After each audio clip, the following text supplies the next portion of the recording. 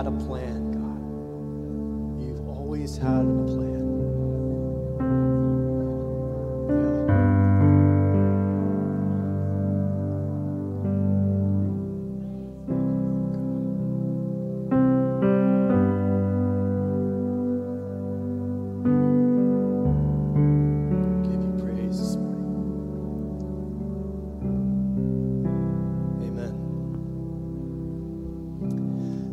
Can have a seat.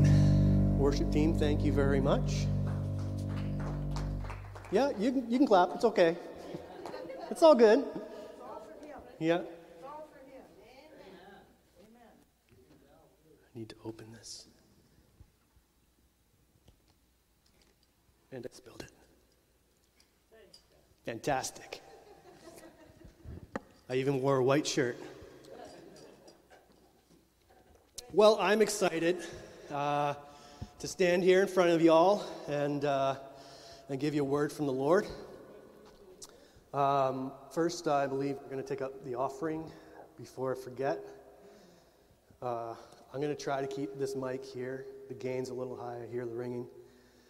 And hopefully I can not do what Andy does. And I think my mother-in-law is going to come and pray over the offering again.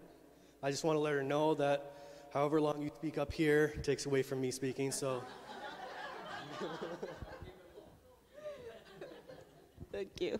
Praise the Lord. Bless him, Lord. Praise God. Yep. No, you make me lost my train of thought. Praise God. So today, what the Lord was speaking about, I felt this morning, I was asking the Lord, what is it that you'd like me to say, Lord?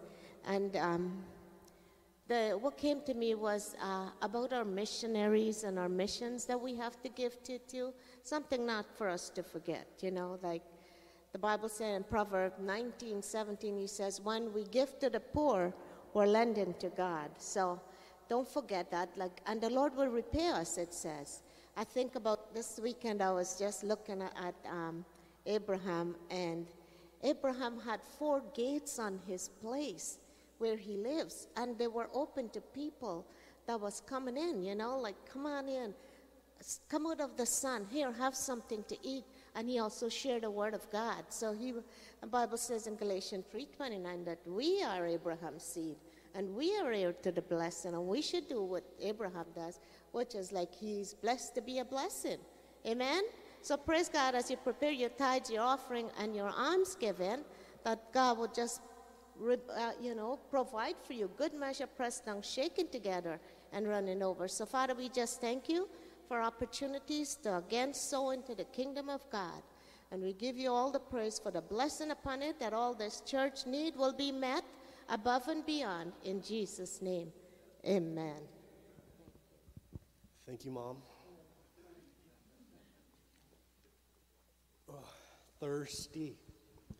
All right, I got a couple announcements before I get into what we're going to talk about. Next week, if you haven't started this Life Journal, we are going to, I think I have a slide, Hannah. We're going to start this collectively next week. If you don't have one of these, I think Pastor Andy might have a few in the back. They are $20 each, money well worth it.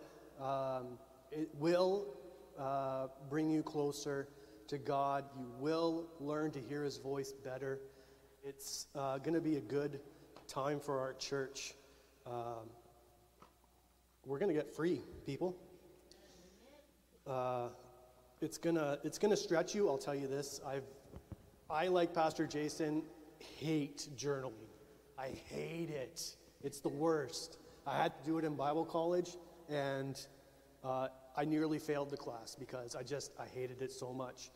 But last year, because I'm wiser now. You see all this gray hair. I'm wiser than I was back then. Journaling is a good step towards getting closer with God.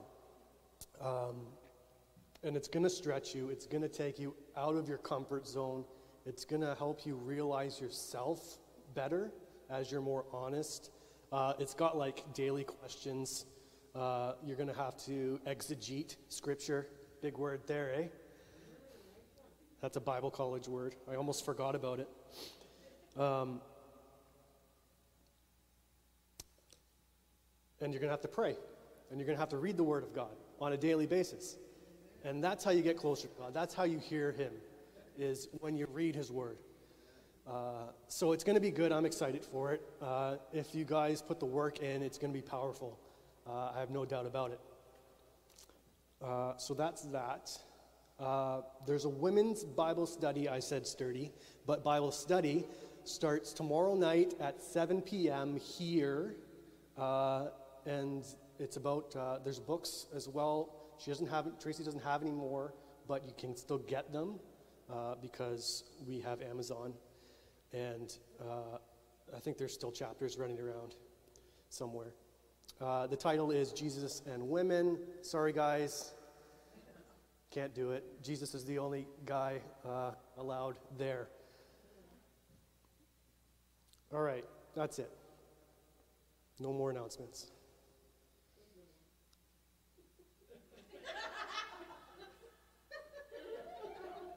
Fine. I'll just get into it then. We're starting our Easter series. It's that time of year already. Can you believe it? I've titled this Easter Series Primer. It's the first one. It's going to set the stage for the next 4 weeks leading up to Easter. We have a video package that we're going to look at each week. And each week we're going to see a different perspective of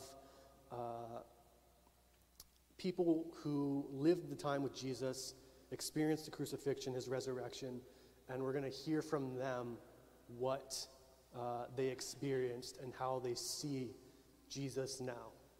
So it's going to be pretty cool. The videos are by the Skit guys. Some of them are funny. I find that older people think they're more funny than the younger people do, but that's okay. They're still good. I actually, when I first saw them all, I was all like, oh my goodness. But after watching it a few times, they're actually quite good if you let them speak to you. So this Easter, when we come to Easter, what do we focus on? You can talk, it's okay. The resurrection, what else do we? The crucifixion, the cross, okay? That's the main thing we focus on during the Easter time. We think of the cross. We always look to the cross and what Jesus did on the cross, and it's just all about the cross. And that's perfect. That's awesome. But there's more to it than just the cross. When we focus on the cross, that's all we're going to see. It's more about that. It's about, there's a bigger picture behind it. Something that God has planned since the very beginning of time. It's about Jesus. It's about his life, his death, his resurrection, his ascension, what it did for us, and how he reunited our relationship with God the Father and the Holy Spirit. You know that song? Reunited and it feels so good. Oh, come on, people. No, I can't. I actually don't know the rest of the song, so I'll just repeat that line over and over and over again. So there's a few things that I'm going to talk about today, priming this whole perspective idea. And I'm going to say the word perspective a whole lot. So if you want to tally it, you can do that. And there's no prize. It's just something, if you get bored, you can just do that. Okay? There's going to be a lot of synonyms about the word perspective. I'm going to try to throw in there just to confuse you a bit. And that's how I'm going to go about it.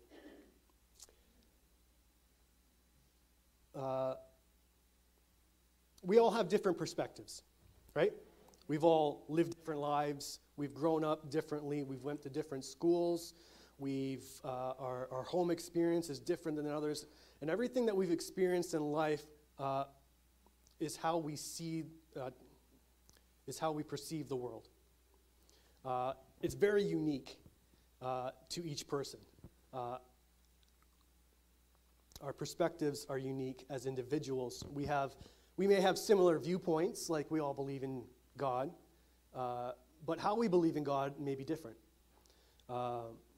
We can certainly agree on things, and we might even disagree on things.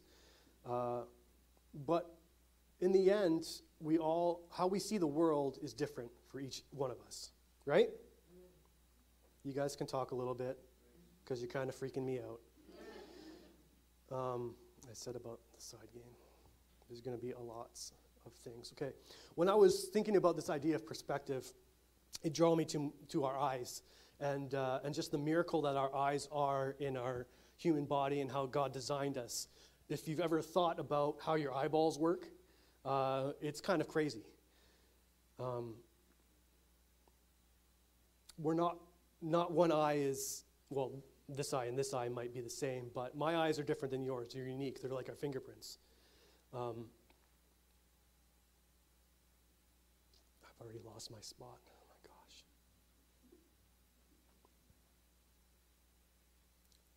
I know that eyeball is not the technical term, and sometimes, but just bear with me. Sometimes when I think about how God created us and the miracle of our bodies, I can't wrap my head around the eyes. For those of you who don't know, I have perfect 20/20 vision. I've been to the optometrist. He said, "What are you doing here? You have textbook eyes. Get out of here." He wouldn't even give me like a cheap sunglasses with just a minor prescription on them, so I didn't have to pay a lot for some expensive sunglasses. And I can boast about my eyes because God created my eyes. And as we know from 2 Corinthians, it says, "Let the one who boasts, boast in the Lord." So there, I have perfect 20/20 vision, folks. Sorry if you don't. Anyways, at some point in our womb, or in my mother's womb, this miraculous little cutting device came across our little infant bodies and cut 2 slits and then disappeared. It's crazy. Doesn't make any sense. And then for the first time we saw. And then at some point, a million different little connections from your eyeballs left, and then they met a million different connections from your brain, and then they all met and intertwined together perfectly. Crazy. Well, how does it happen? We can't recreate it. It's just amazing.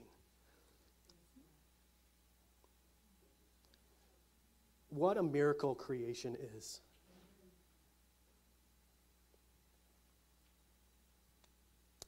And at that point, we begin to perceive, well, maybe not in our womb, but when we grew up, we begin to perceive what we see and what we hear and what we smell and what we taste, and those senses create our perception of life. And it grows and it moves and it gets bigger and it changes and changes and changes and changes. We're very, very unique in that sense. And the more we experience and live out our lives, it changes how we see the world, how we believe, how we connect with others. It even changes our view of God. When I first met my wife, Tricia, she changed a lot of my perspectives. Richard already laughed. I was already going to talk to him about this. He already knows where I'm going with this. Most girls do, right? Richard. Tricia's life was very different from mine. Her family didn't grow up in the church. My family did. My parents were pastors. So how I perceived life was very different from her.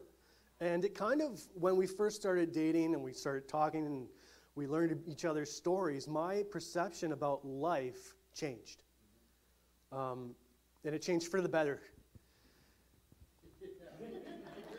Whew, I almost didn't say that. Whew. I learned from her, and she learned from me. She learned from me that I'm wrong most of the time. And when we had Bible studies with other church members, and I got to hear their interpretation of Scripture and how they hear and see and read the Word of God, and their different opinion and their different point of view. And it helped change and define my opinion and point of view. We got to be open to that. We can't just think that our way is the right way. We can't be stubborn. We can't be set in our ways. We got to be able to be teachable. We have to, or else you're not going to go where God wants you to go. All of a different opinion might not be the right opinion, as we know, right? We hear bad opinions and negative thoughts all the time. And those aren't bad things to have around you. They'll just shape your perspective. They make you know that your ways of viewing may be more right. Or they might be that you're thinking wrong all along. This Easter, does that make sense with everybody? Do you all know where I'm going with this? I know it's kind of like high school teaching, but sometimes we forget about the simplest things in life. This Easter, we're going to be looking at the cross. Every year it's the same. We always look to the cross. We always look at what Jesus did on the cross for us, and we look to the resurrection, and we look to the ascension of Christ, and then we look to him coming back. And he's coming back, right? Yeah. Y'all can get excited. Yeah. I don't know why I keep saying y'all. Not American at all. I guess it's for Holly.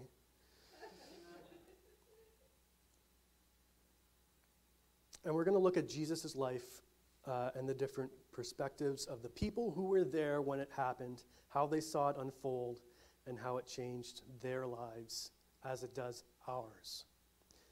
Let's pray. Father, we glorify your name today. We give you praise. You're so good. You have a perfect plan for us, one that isn't about failure or redemption. It's not about faith and doubt. It's not about right and wrong, holy and unholy, humility and pride, love and hate, good and evil. Your plan from the very beginning is to be in a relationship with us. It's to share in the perfect union of the Father, Son, and Holy Spirit. Amen. This Easter, God wants you to see the bigger picture. Not just focus on the cross, not just focus on the incarnation of Jesus, not just focus on the baptism of the Spirit as we read in the book of Acts. And by saying that, I'm not belittling the cross. I'm not belittling the incarnation or those who lived in the Old Testament, Jesus' death, resurrection, and ascension. I'm not belittling those. Those things have a place in the plan, and they're all good. I could preach a lot about the cross. I could preach a lot about the Holy Spirit. But today, God wants to focus on the bigger picture.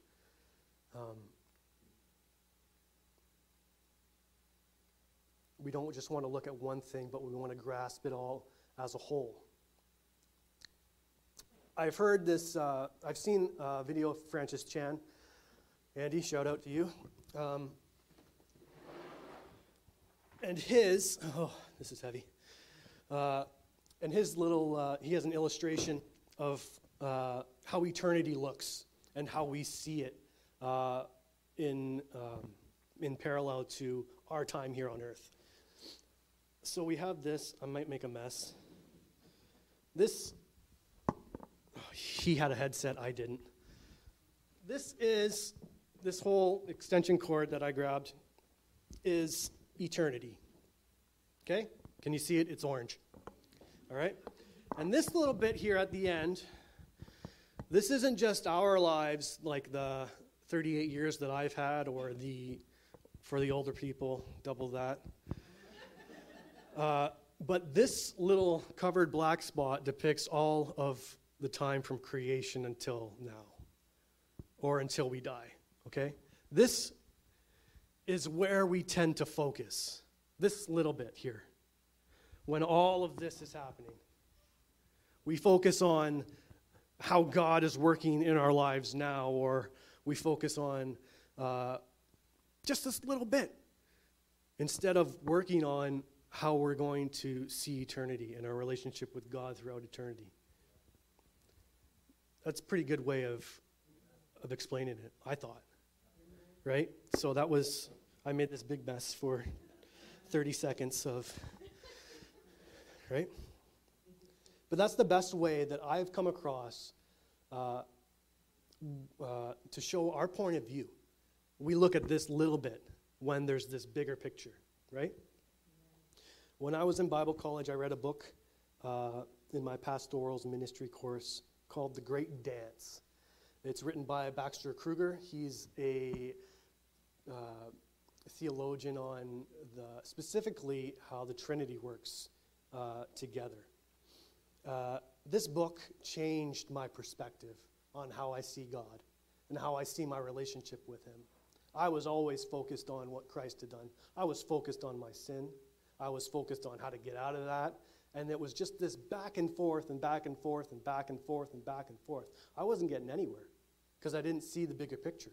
I just focused on one thing. And we spend a lot of our lives doing that.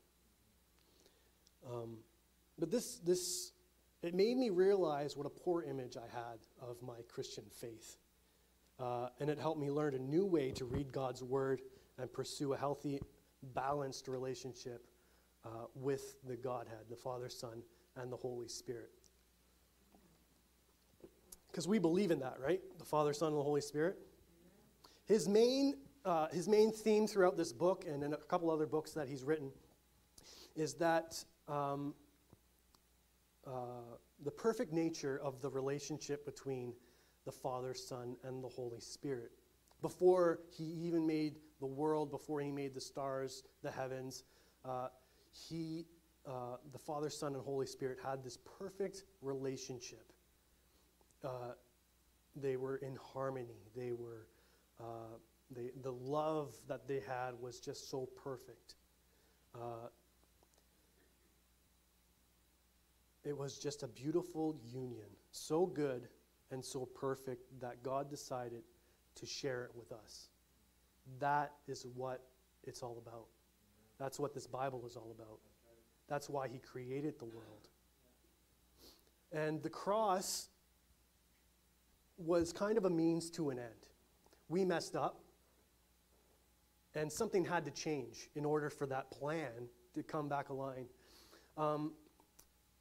Have you all seen Marvel's Avengers Endgame movie? It's a bunch of... Michelle's the only Christian here. I'm just kidding. I'm just kidding. But in that movie, I believe it's that movie, the Hulk or Bruce Banner they go back in time, and he's trying to get the stone from from Thanos, but from one of the people, okay? And then they shoot this line across, just like this line, okay, and it shows our path or the plan of existence or whatever. And when they took the stone from that part, it kind of created this side part. And then from there, it kind of looked like a lightning bolt, where it was just like another side part, and another side part, and another side part. And then eventually it gets back on track, and then there might be another side path or side path. And our Christian walk is kind of like that. God has this plan for us, and when we mess up, it kind of creates this other way where God has to do something in our lives, or we have to trust God and allow him to get us back on track. Okay, we get off path, and then we have to use our compass to get back on path. Okay, and that happens all the time, day to day. We're always striving to stay on that straight and narrow, but it's hard. Life is hard. It's hard to keep your emotions in check. It's hard to do the right thing all the time. It's hard to just trust in God sometimes. Or am I the only one? Okay, my struggle in life has been hard. Like it's different, and that's God's plan throughout. His plan from beginning to end is just to be in a relationship with us, to share in that beautiful union that He has with the Father, Son, and Holy Spirit. That's why Christ came. That's why He died. That's why He rose again, and that's why He sent the Holy Spirit. Right? You guys got to get more excited than that. Like,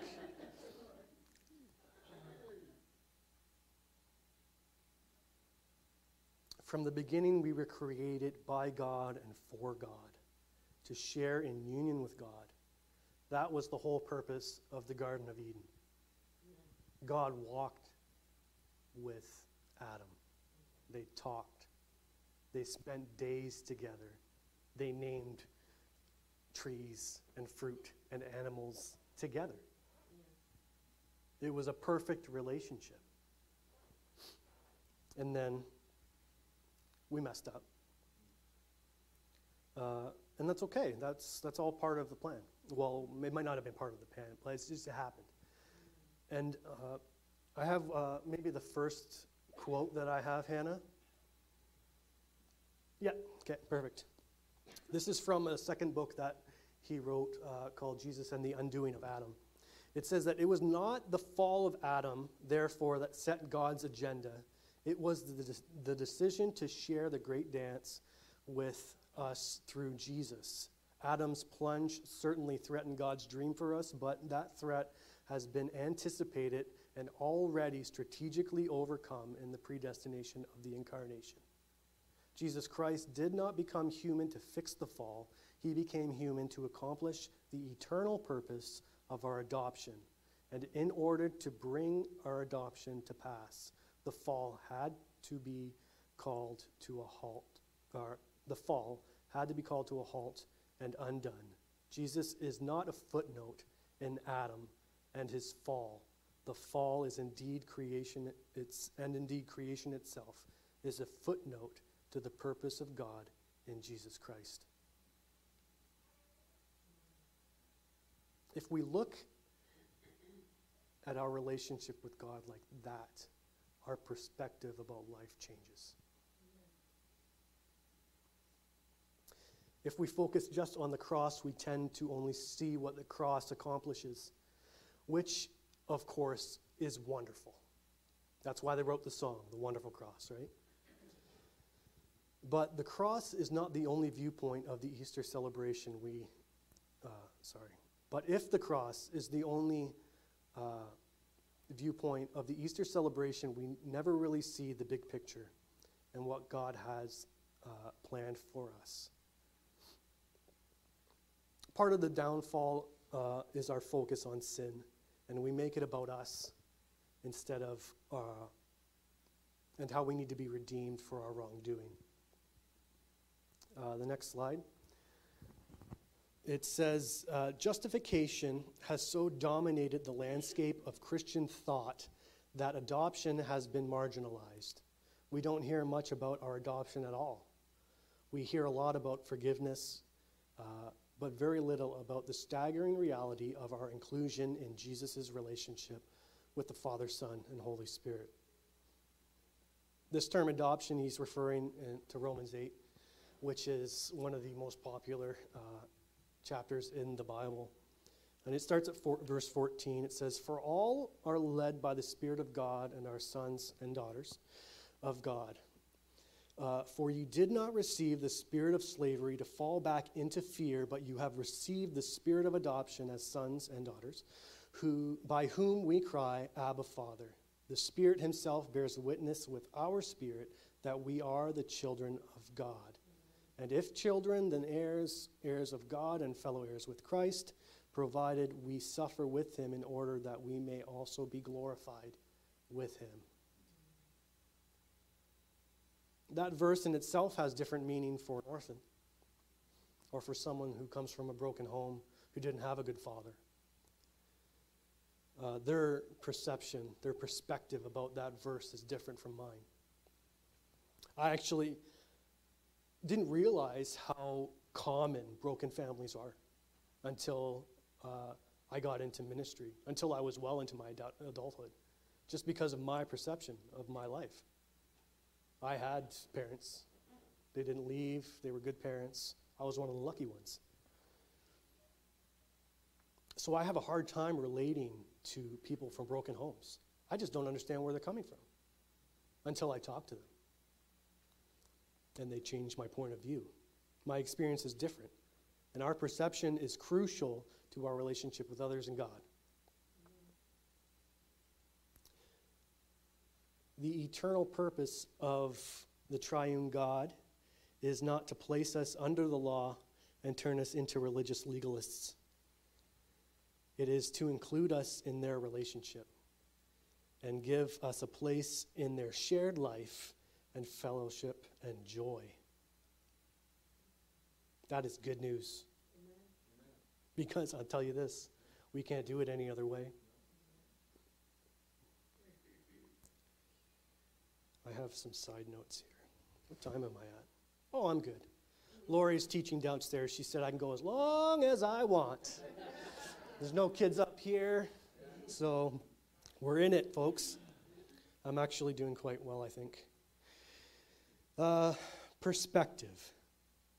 It has another meaning in the art world for drawing and painting. It has to do with angles, alignments, parallels, points of view, like how the sun casts shadows on things, or depending on where you stand determines what you're seeing, the angles and such. It has to do with where you're looking. And sometimes you just need to change your point of view. If you can't see Jesus, then you need to climb a tree like Nicodemus did. You know that story? John 3, I believe. Nicodemus, Jesus is coming by. Nicodemus couldn't see him, so he climbed a tree. And then he saw him. Right? He changed his point of view. It was as simple as that. He knew that he needed to see Jesus, so he did something about it. It's just a small little portion of Scripture, but it has so much meaning when you really look at it.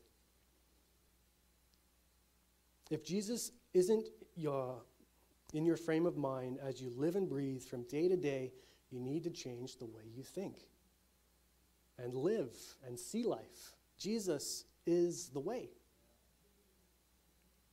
It's called the renewing of the mind. That's also from the book of Romans, chapter 12, verse 2. I'll put it this way. It took you years to get to where you are right now. It took years to get the education you have. It took years of speaking a certain way, years of getting up and having God as the last person of your mind, maybe. You may have years of negative influence from watching and reading the news or hanging around the wrong people. You may have years of addiction that happens like muscle memory because it's just there. It's your experience. Years of living apart from God. And if it took years to learn those habits, how long do you think it's going to take to unlearn them and learn the right way that God has intended? I mean, have you read the Bible? Have you seen the people in it? Have you read about them? They did not have it all together. David was back and forth with the Lord. Jacob stole from his brother twice. The disciples lived with Jesus. They saw him face to face. They saw the miracles. They did all that stuff, and yet when he died, they thought that was it.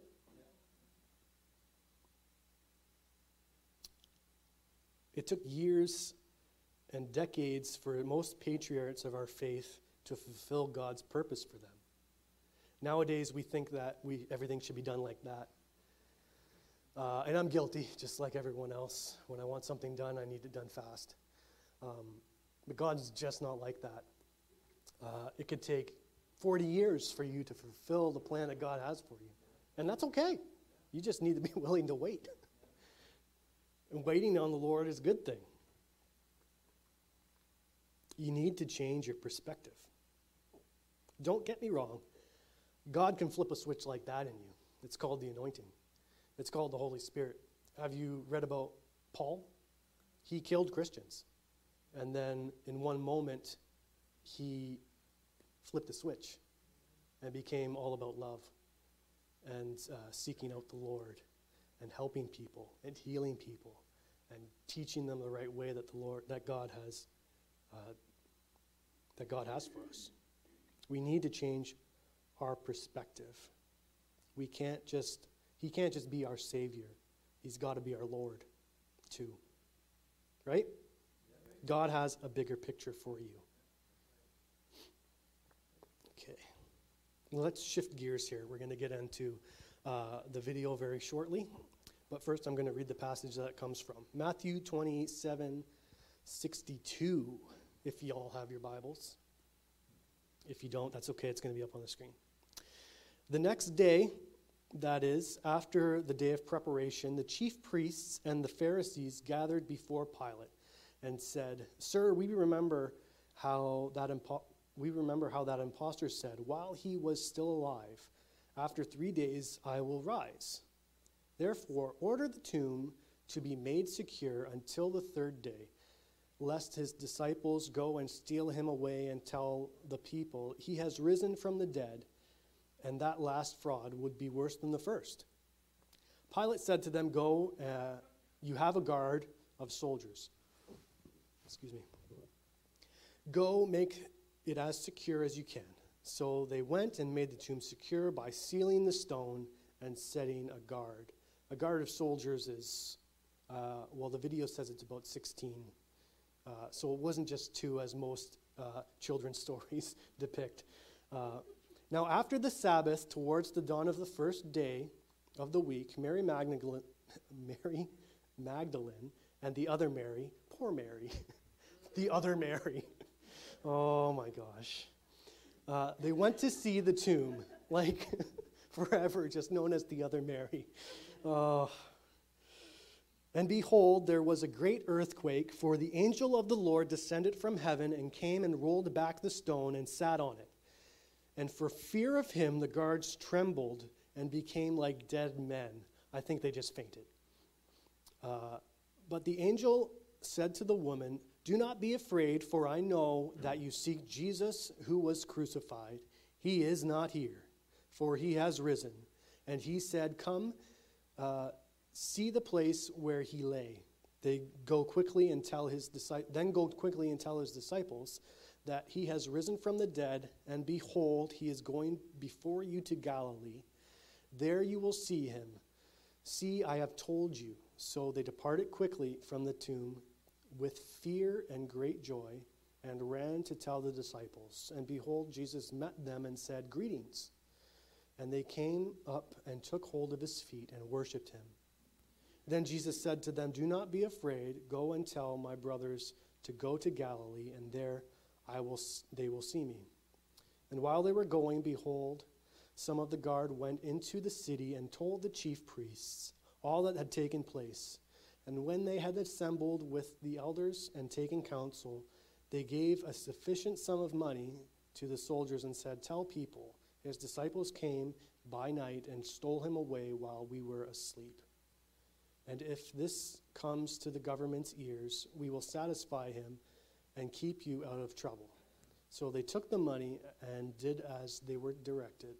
And this story has been spread among the Jews to this day. Now, what do we see here? We see the Pharisees are not being fair, you see.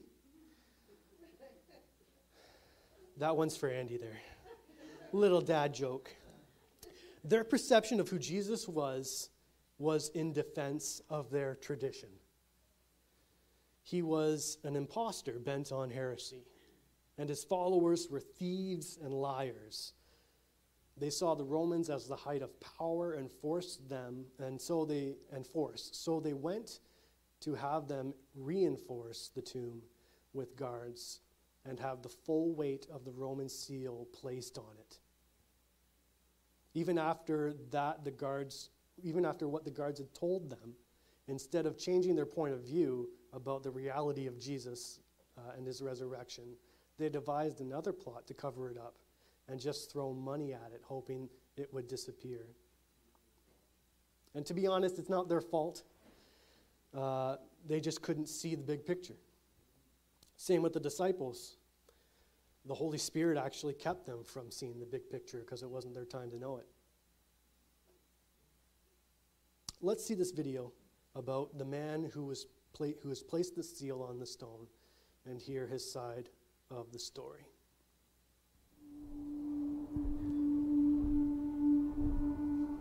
I've said it, I'll say it again. His disciples stole his body. It's that simple. You don't have to believe it. They just did what they had to do to support their myth.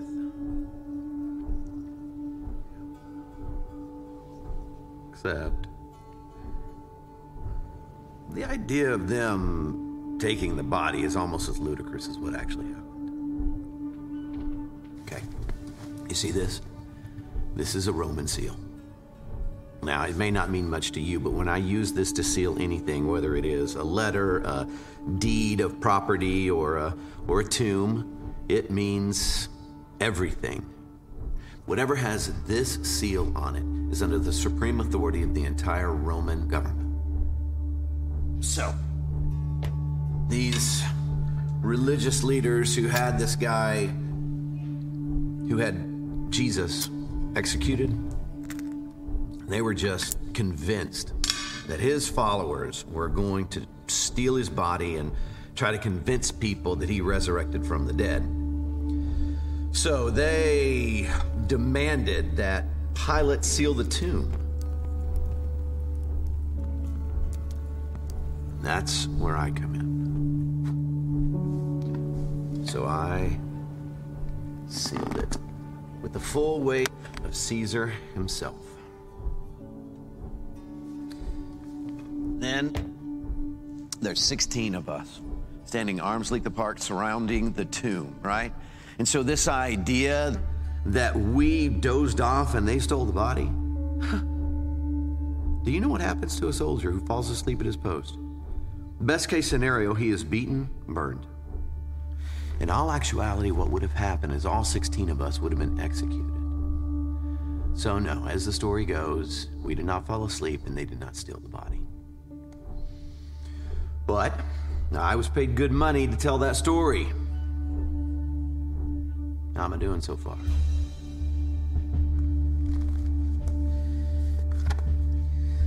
You want to know something that is crazier than that story?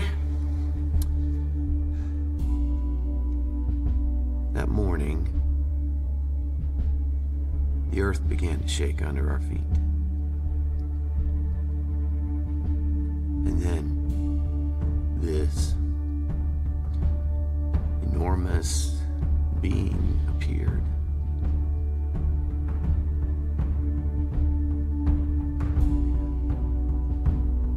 It doesn't matter how hard I try, I can't do it justice. All you need to know is this. When I looked inside that tomb, that man who I'd seen executed in the most brutal crucifixion I'd ever witnessed was gone.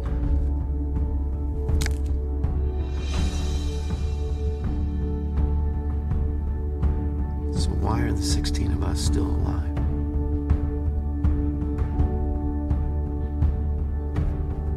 I'm telling you the real story.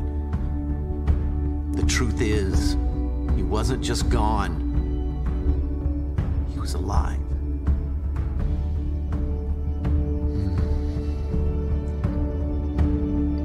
He is alive.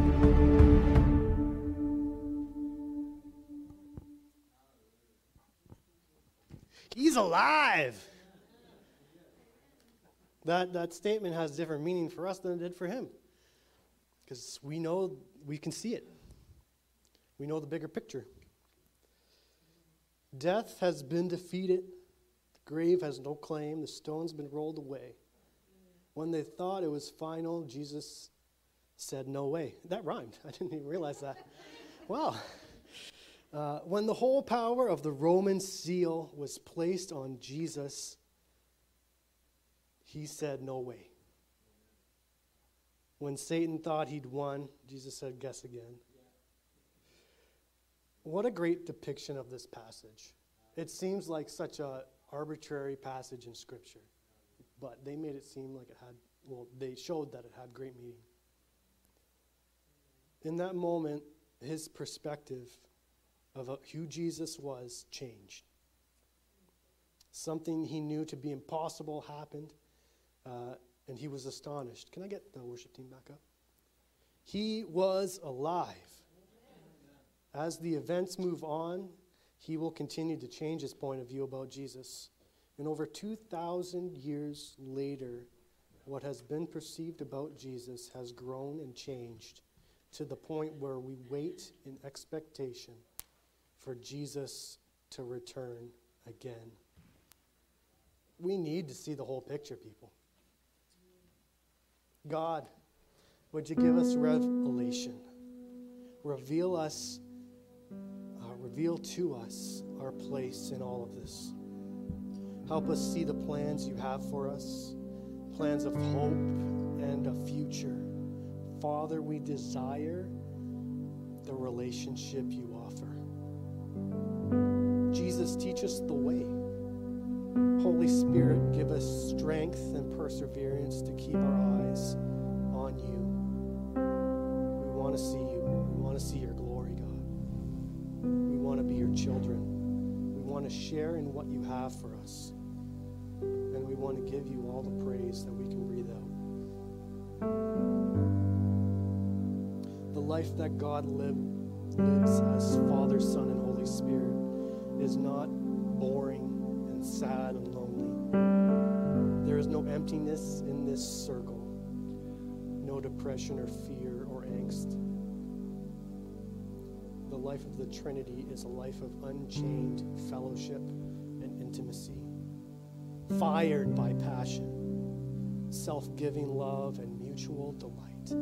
Such love, giving rise to such togetherness and fellowship, overflows in unbounded joy, in infinite creativity and unimaginable goodness. The gospel begins here with this God and with this divine life, for there is no other. Before time dawned and space was called to be, before the heavens were stretched out and filled the sea of stars, before the earth was summoned and filled with people and life and endless beauty, before there was anything, there was the Father, Son, and Spirit, and the great dance of the Trinitarian life. The amazing truth is that this triune God, in staggering and lavish love, determined to open the circle and share life with others. This is the one eternal and abiding reason for the existence of the universe and human life within it. There is no other God, no other will of God, no second plan, no hidden agenda for human beings. From the beginning, God is Father, Son, and Spirit. And from the beginning, this God has determined not to exist without us.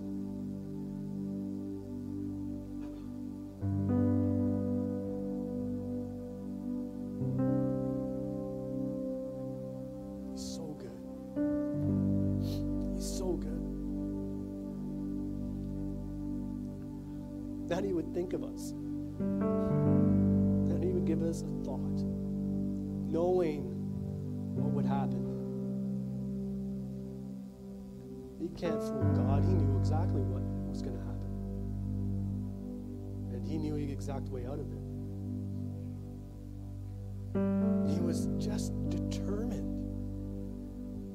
to share such a beautiful existence with you.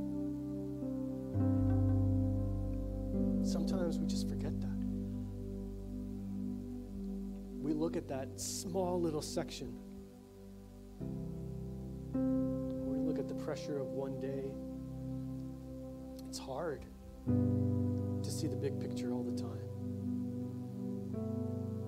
Don't lose focus of God.